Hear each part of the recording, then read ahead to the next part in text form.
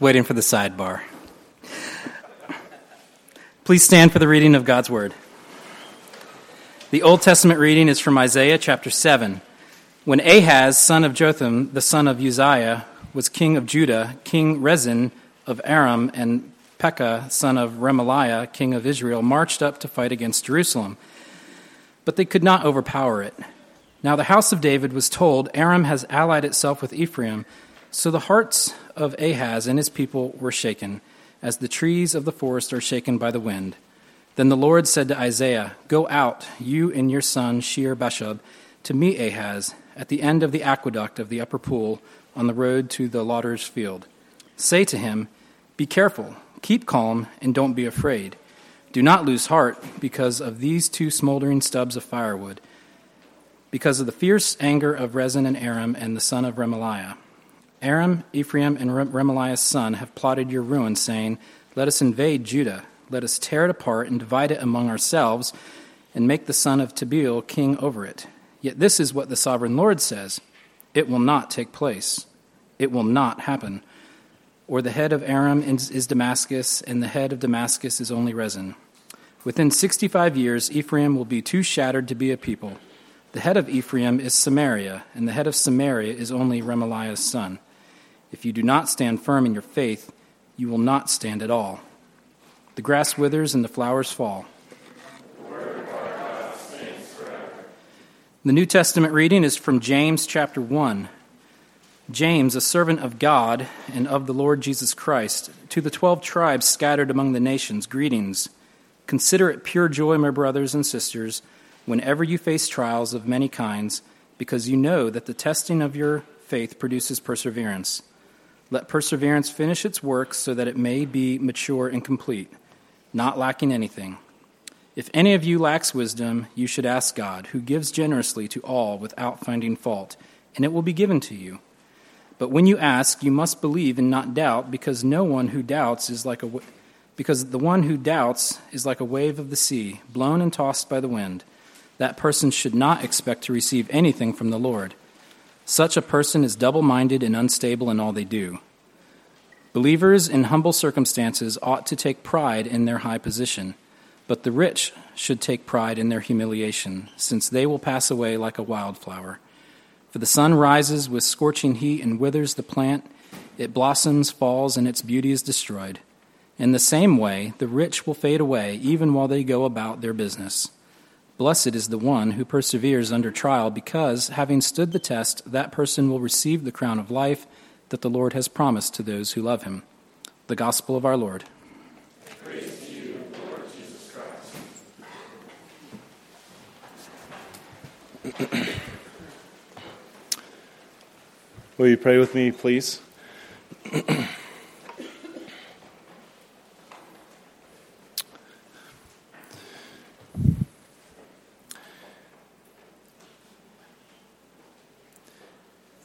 If we do not stand firm in our faith, we will not stand at all.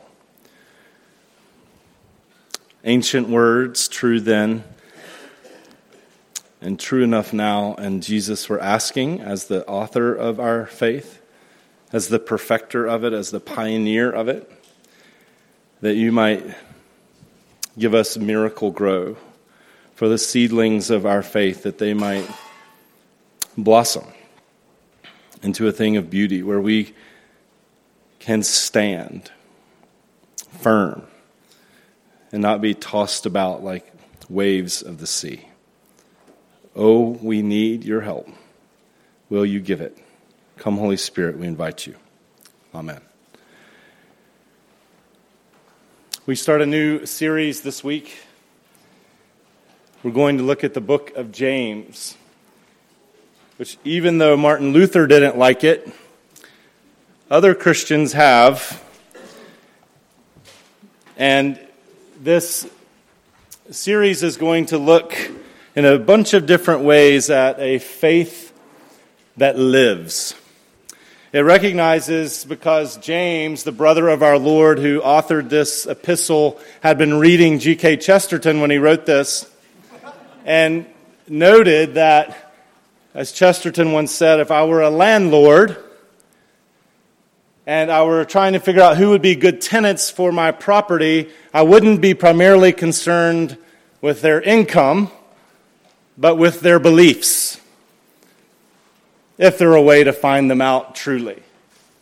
His recognition was that it doesn't matter how much money they have, it depends on what kind of person they are. What are their deepest commitments? Because what anybody believes in the privacy of their own heart will always make it out into the world. Private faith eventually, in some way or another, becomes public. And James hits on that point in a lot of different ways, that a faith that is alive is a faith that will be demonstrable, that will be concrete, that will not merely reside in a heart like a secret, but will come out of a life in words and in actions and in attitudes in ways that are perceivable. And so we're going to look at that, and then this first little passage, James wants you to understand faith as a way of seeing things, as a kind of perception, and that sets the stage for so much else that he says. He starts, James, a servant of God and of our Lord Jesus Christ, greetings. Consider it pure joy, my brothers, whenever you face trials of many kinds, for you know that the testing of your faith develops perseverance. And perseverance must finish its work so that you may be mature and complete, not lacking anything. James is telling people, the people of God who are scattered among the nations, who are routinely bumping up into the rude reality that they are not in their homeland, and we as eavesdroppers, knowing that we are not yet with our God, and in many ways are scattered ourselves, hear him telling us a way to think about our troubles, how to consider, how to interpret the maladies that come into our lives. They barge in unbidden, and they rudely wipe their feet on our new carpet. And he tells us how to think about that. Mary Karr, the crazy and alluring poet who was once suicidal and depressive and alcoholic and became a Christian, walked back into her faith. That doesn't mean all these things go away, but she has a new way of reckoning with them. And she says this in her state of being most suicidal and most depressive, that a person in that state, that their mind is the keenest threat to their survival.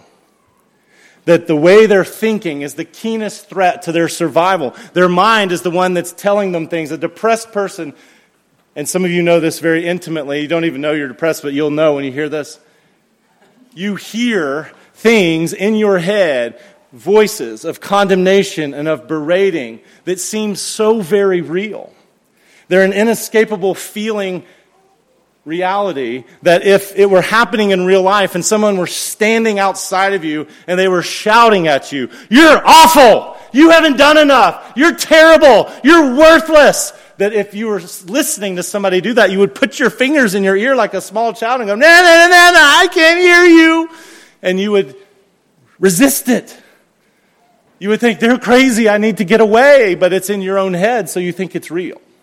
You think those are true messages. Well, you don't have to be depressed or suicidal to know or to have it be the case that your mind is the keenest threat to your own survival. Because James recognizes that we're all pretty terrible interpreters. And you don't need James to tell you. You can look at it yourself if you have a tendency to catastrophize or overgeneralize. You assume the worst about things. Your head starts to hurt, and In 30 seconds, you've got an aneurysm, and your children are orphaned, and they probably hated you because your head hurts. Someone doesn't call you back, and it's because you're going to be fired, and they hate you, and they're going to burn down your house. You are not generally the best interpreter of what is going on, and we preference so much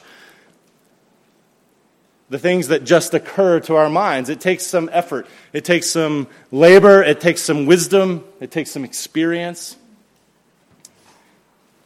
And it takes some light being shown in from the outside. And that's why James starts this by saying to people who are perhaps having their property confiscated and their rights in court terminated.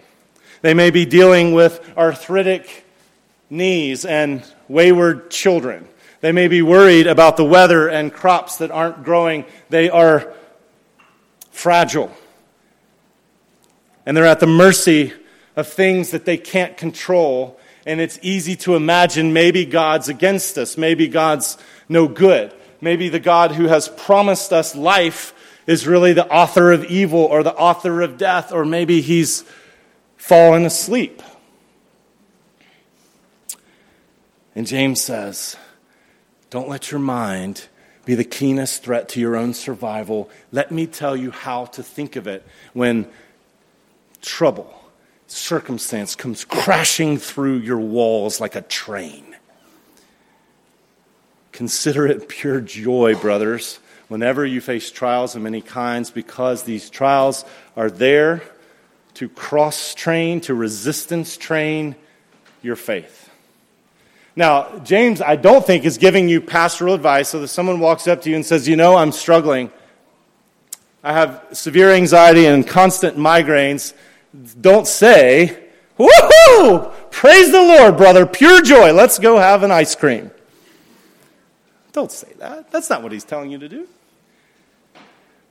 This is a way for us to understand, to perceive the maladies that are going on in our lives that are meant for our maturity. They're a way for us to have a self-talk with ourselves. Later on, when tempted, no one should say, God is tempting me. He's giving you, in a number of different ways, things to say to yourself.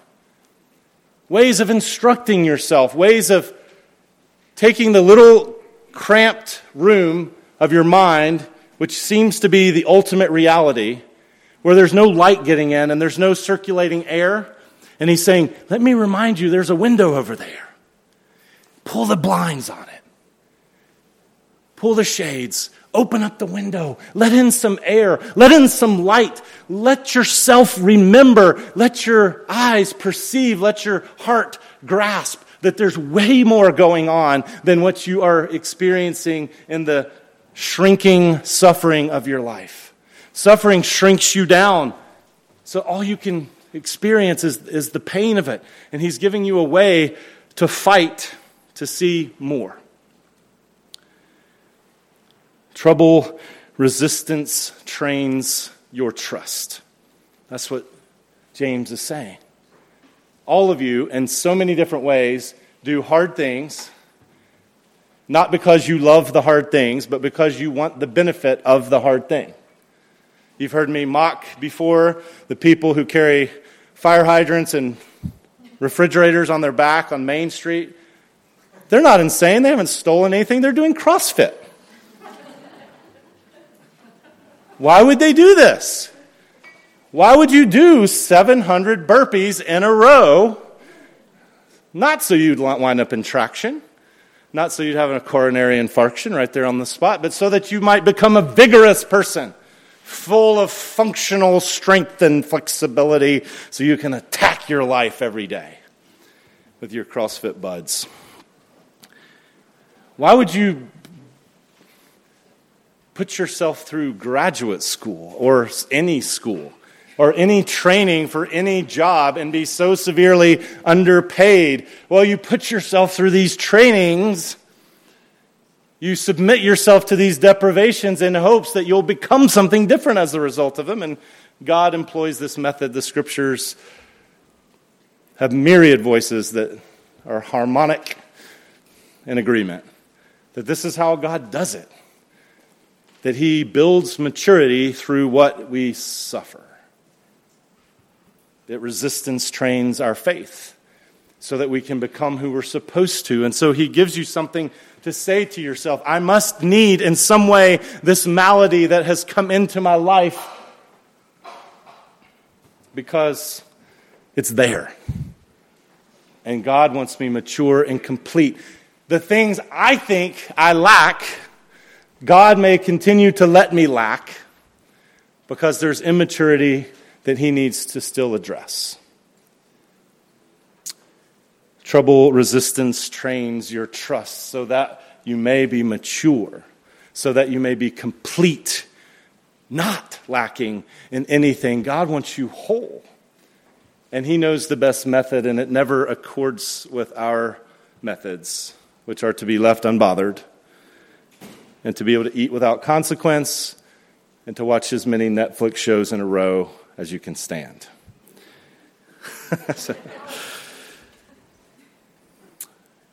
But James would also have you understand, too, that this saying that you may have heard, I think Lee Iacocca said it, that people don't do what you expect, they do what you inspect. It's a good little adage. You can take it and use it and say you said it. People don't do what you expect, they do what you inspect. And I think you understand this notion. You've been to school, some of you.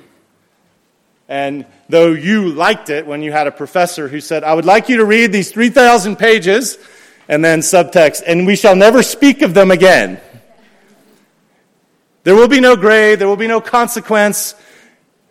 There will be 3 neurotic students in there who will read the pages and be miserable.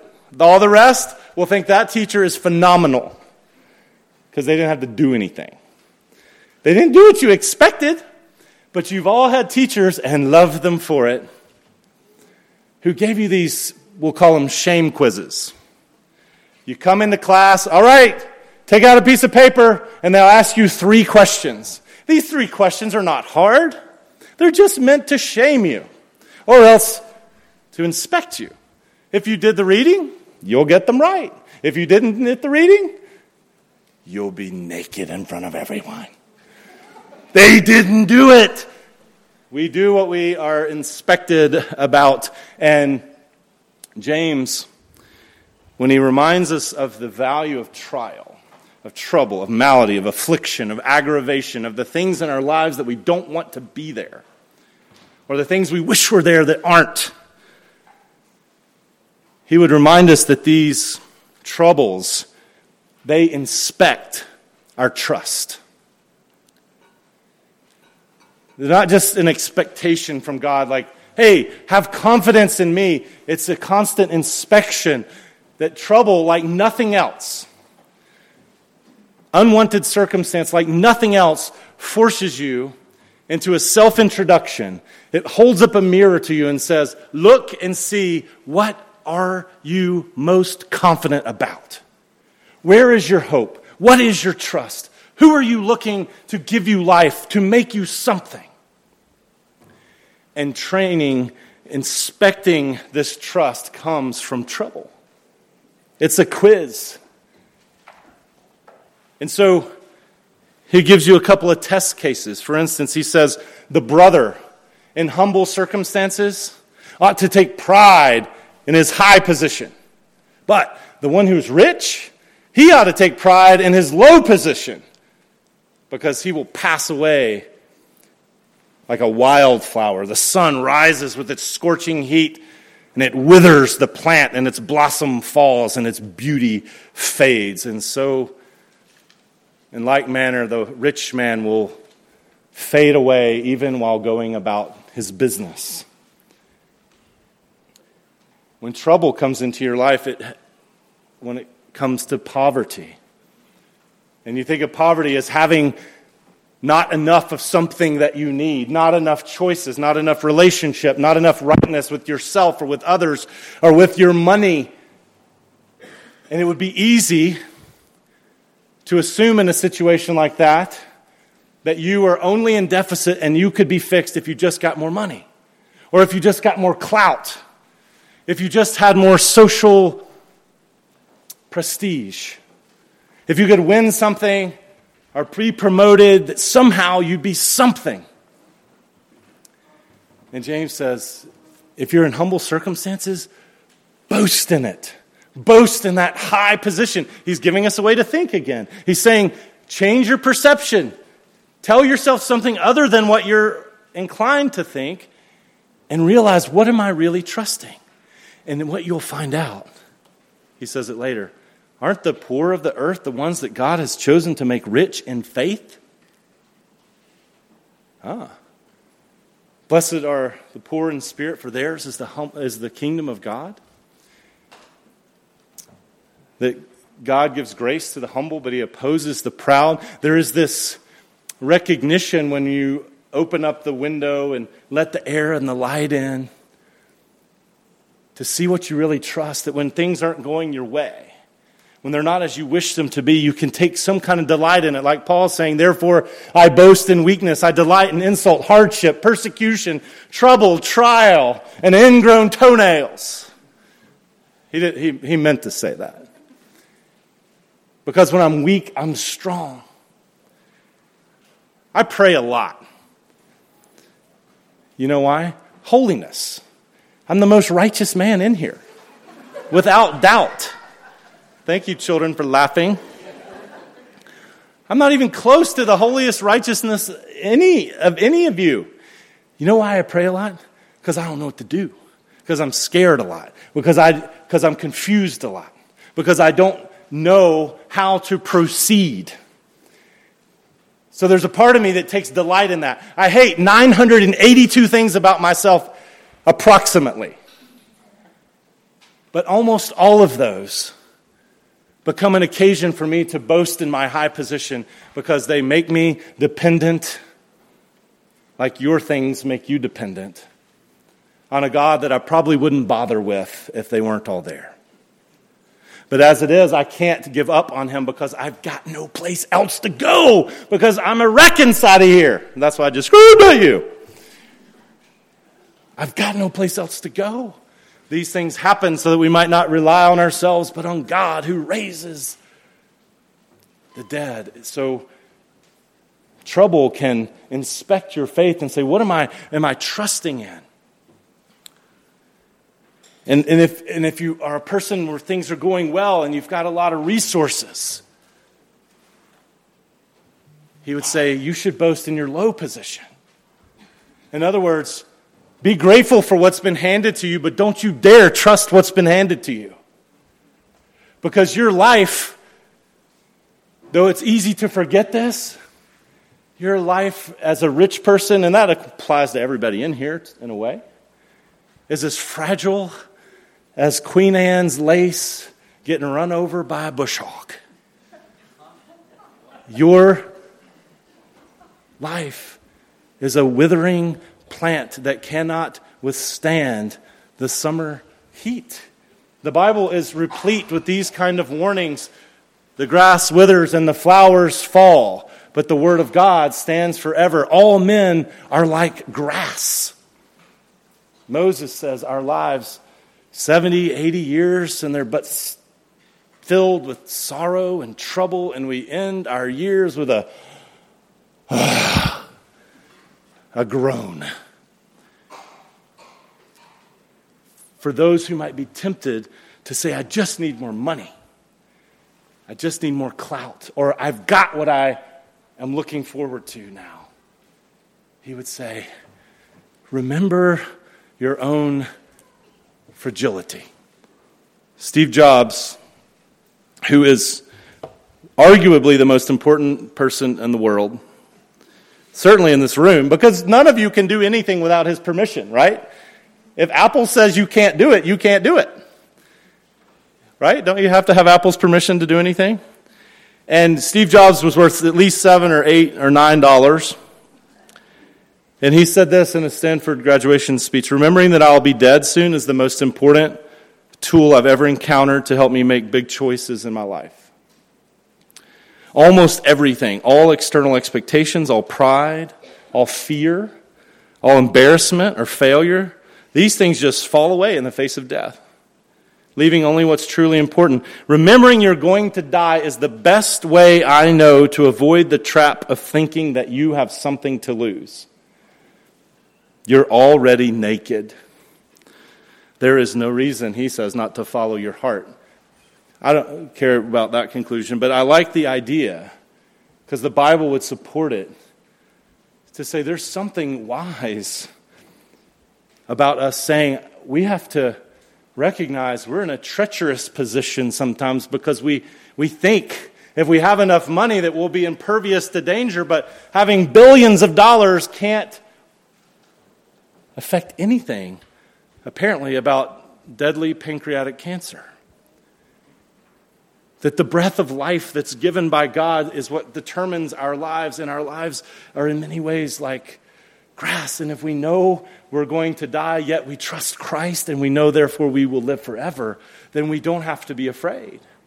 He's defanged death from us, and we can act. And all trouble can remind us, all loss can remind us, from lost sunglasses to a lost set of keys to a lost bit of income, that an eventual loss is coming to everyone. So we better not trust what we have, but in the one who gives and gives and gives. See, our trouble resistance trains our trust, and it inspects our trust and shows us what we really believe.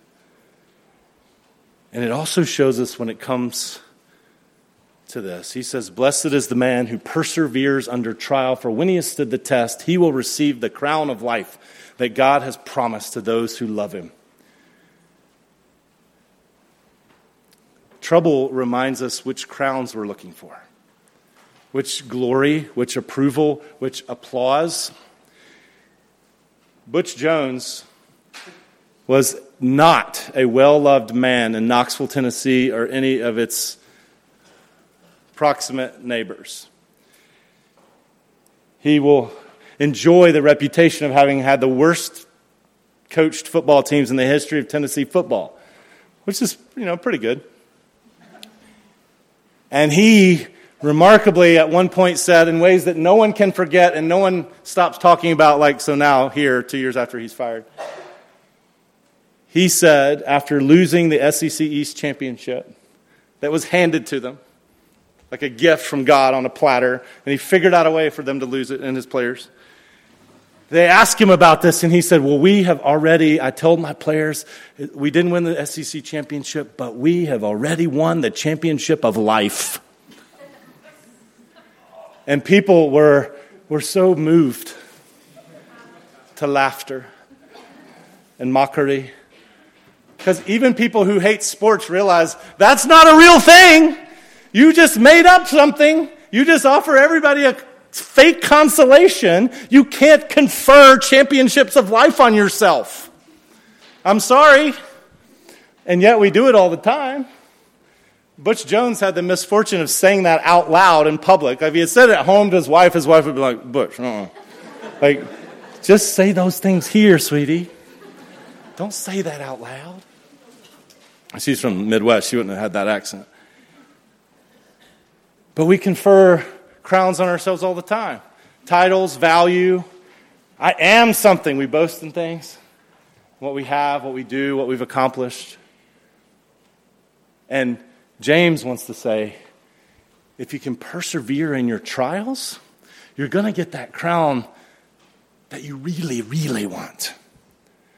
This crown of life, that's what you're looking for. This glory, this praise from God himself, who has called you to life through his word of truth, that you might be a kind of pilot project, a first fruits of all he created, a renewed people on a planet that he's fixing to refurbish magnificently.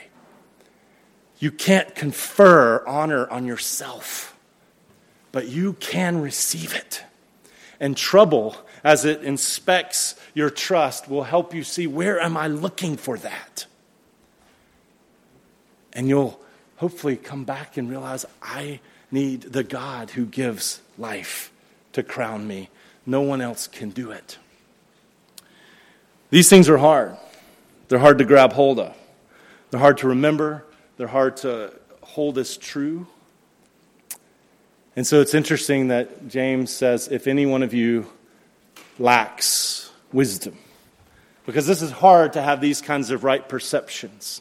If any one of you lacks wisdom, he should ask God, who gives generously, boundlessly, without recrimination, without fault, without inspection, to them that ask, and they will receive it. But when you ask, you must believe and not doubt, for he who doubts is like a wave of the sea that is blown and tossed by the wind. That man should not think he will receive anything from the Lord.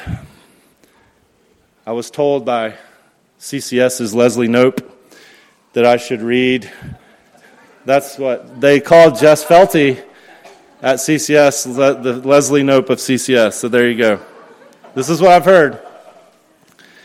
But if you embarrass people at church, they always come back. It's a compliment. I like Leslie Knope.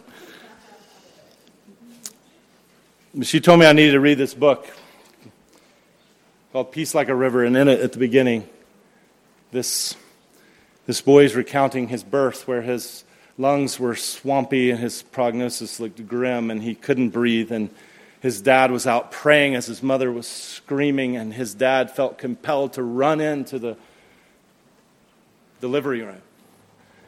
I heard from God, he said, that I should be there.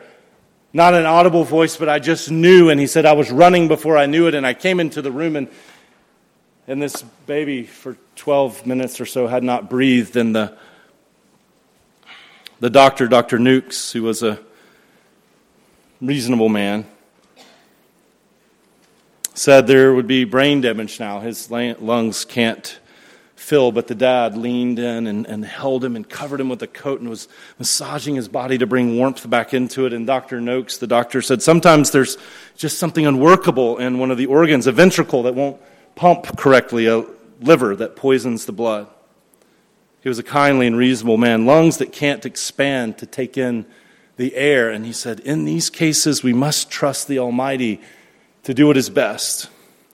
At which Dad stepped across and smote Dr. Noakes with the right hand. I do not recommend this kind of care for doctors. He smote Dr. Noakes with the right hand, so the doctor went down and lay on his side with his pupils unfocused. He knocked him out. As Mother cried out, Dad turned back to me, a clay child wrapped in a canvas coat, and said in a normal voice, Reuben Land, in the name of the living God, I command you, breathe. The boy is telling the story. I haven't read it yet, so I just started. In the name of the living God, I command you, breathe. God has made you alive in Christ. He wants to see you through to receive a crown of life. He wants to give you perseverance. And if you need help, he wants you to pray like a dad that's got no time for maxims without depth, who knocks out the doctor and says, I am clamoring for the wisdom of God, and I will not waver in my expectation, because he's promised. He doesn't promise to heal all babies or all people. He has promised to give generously to anybody who wants the godly skill of wisdom to perceive aright, so that you can consider it pure joy when you are faced with trials of many kinds.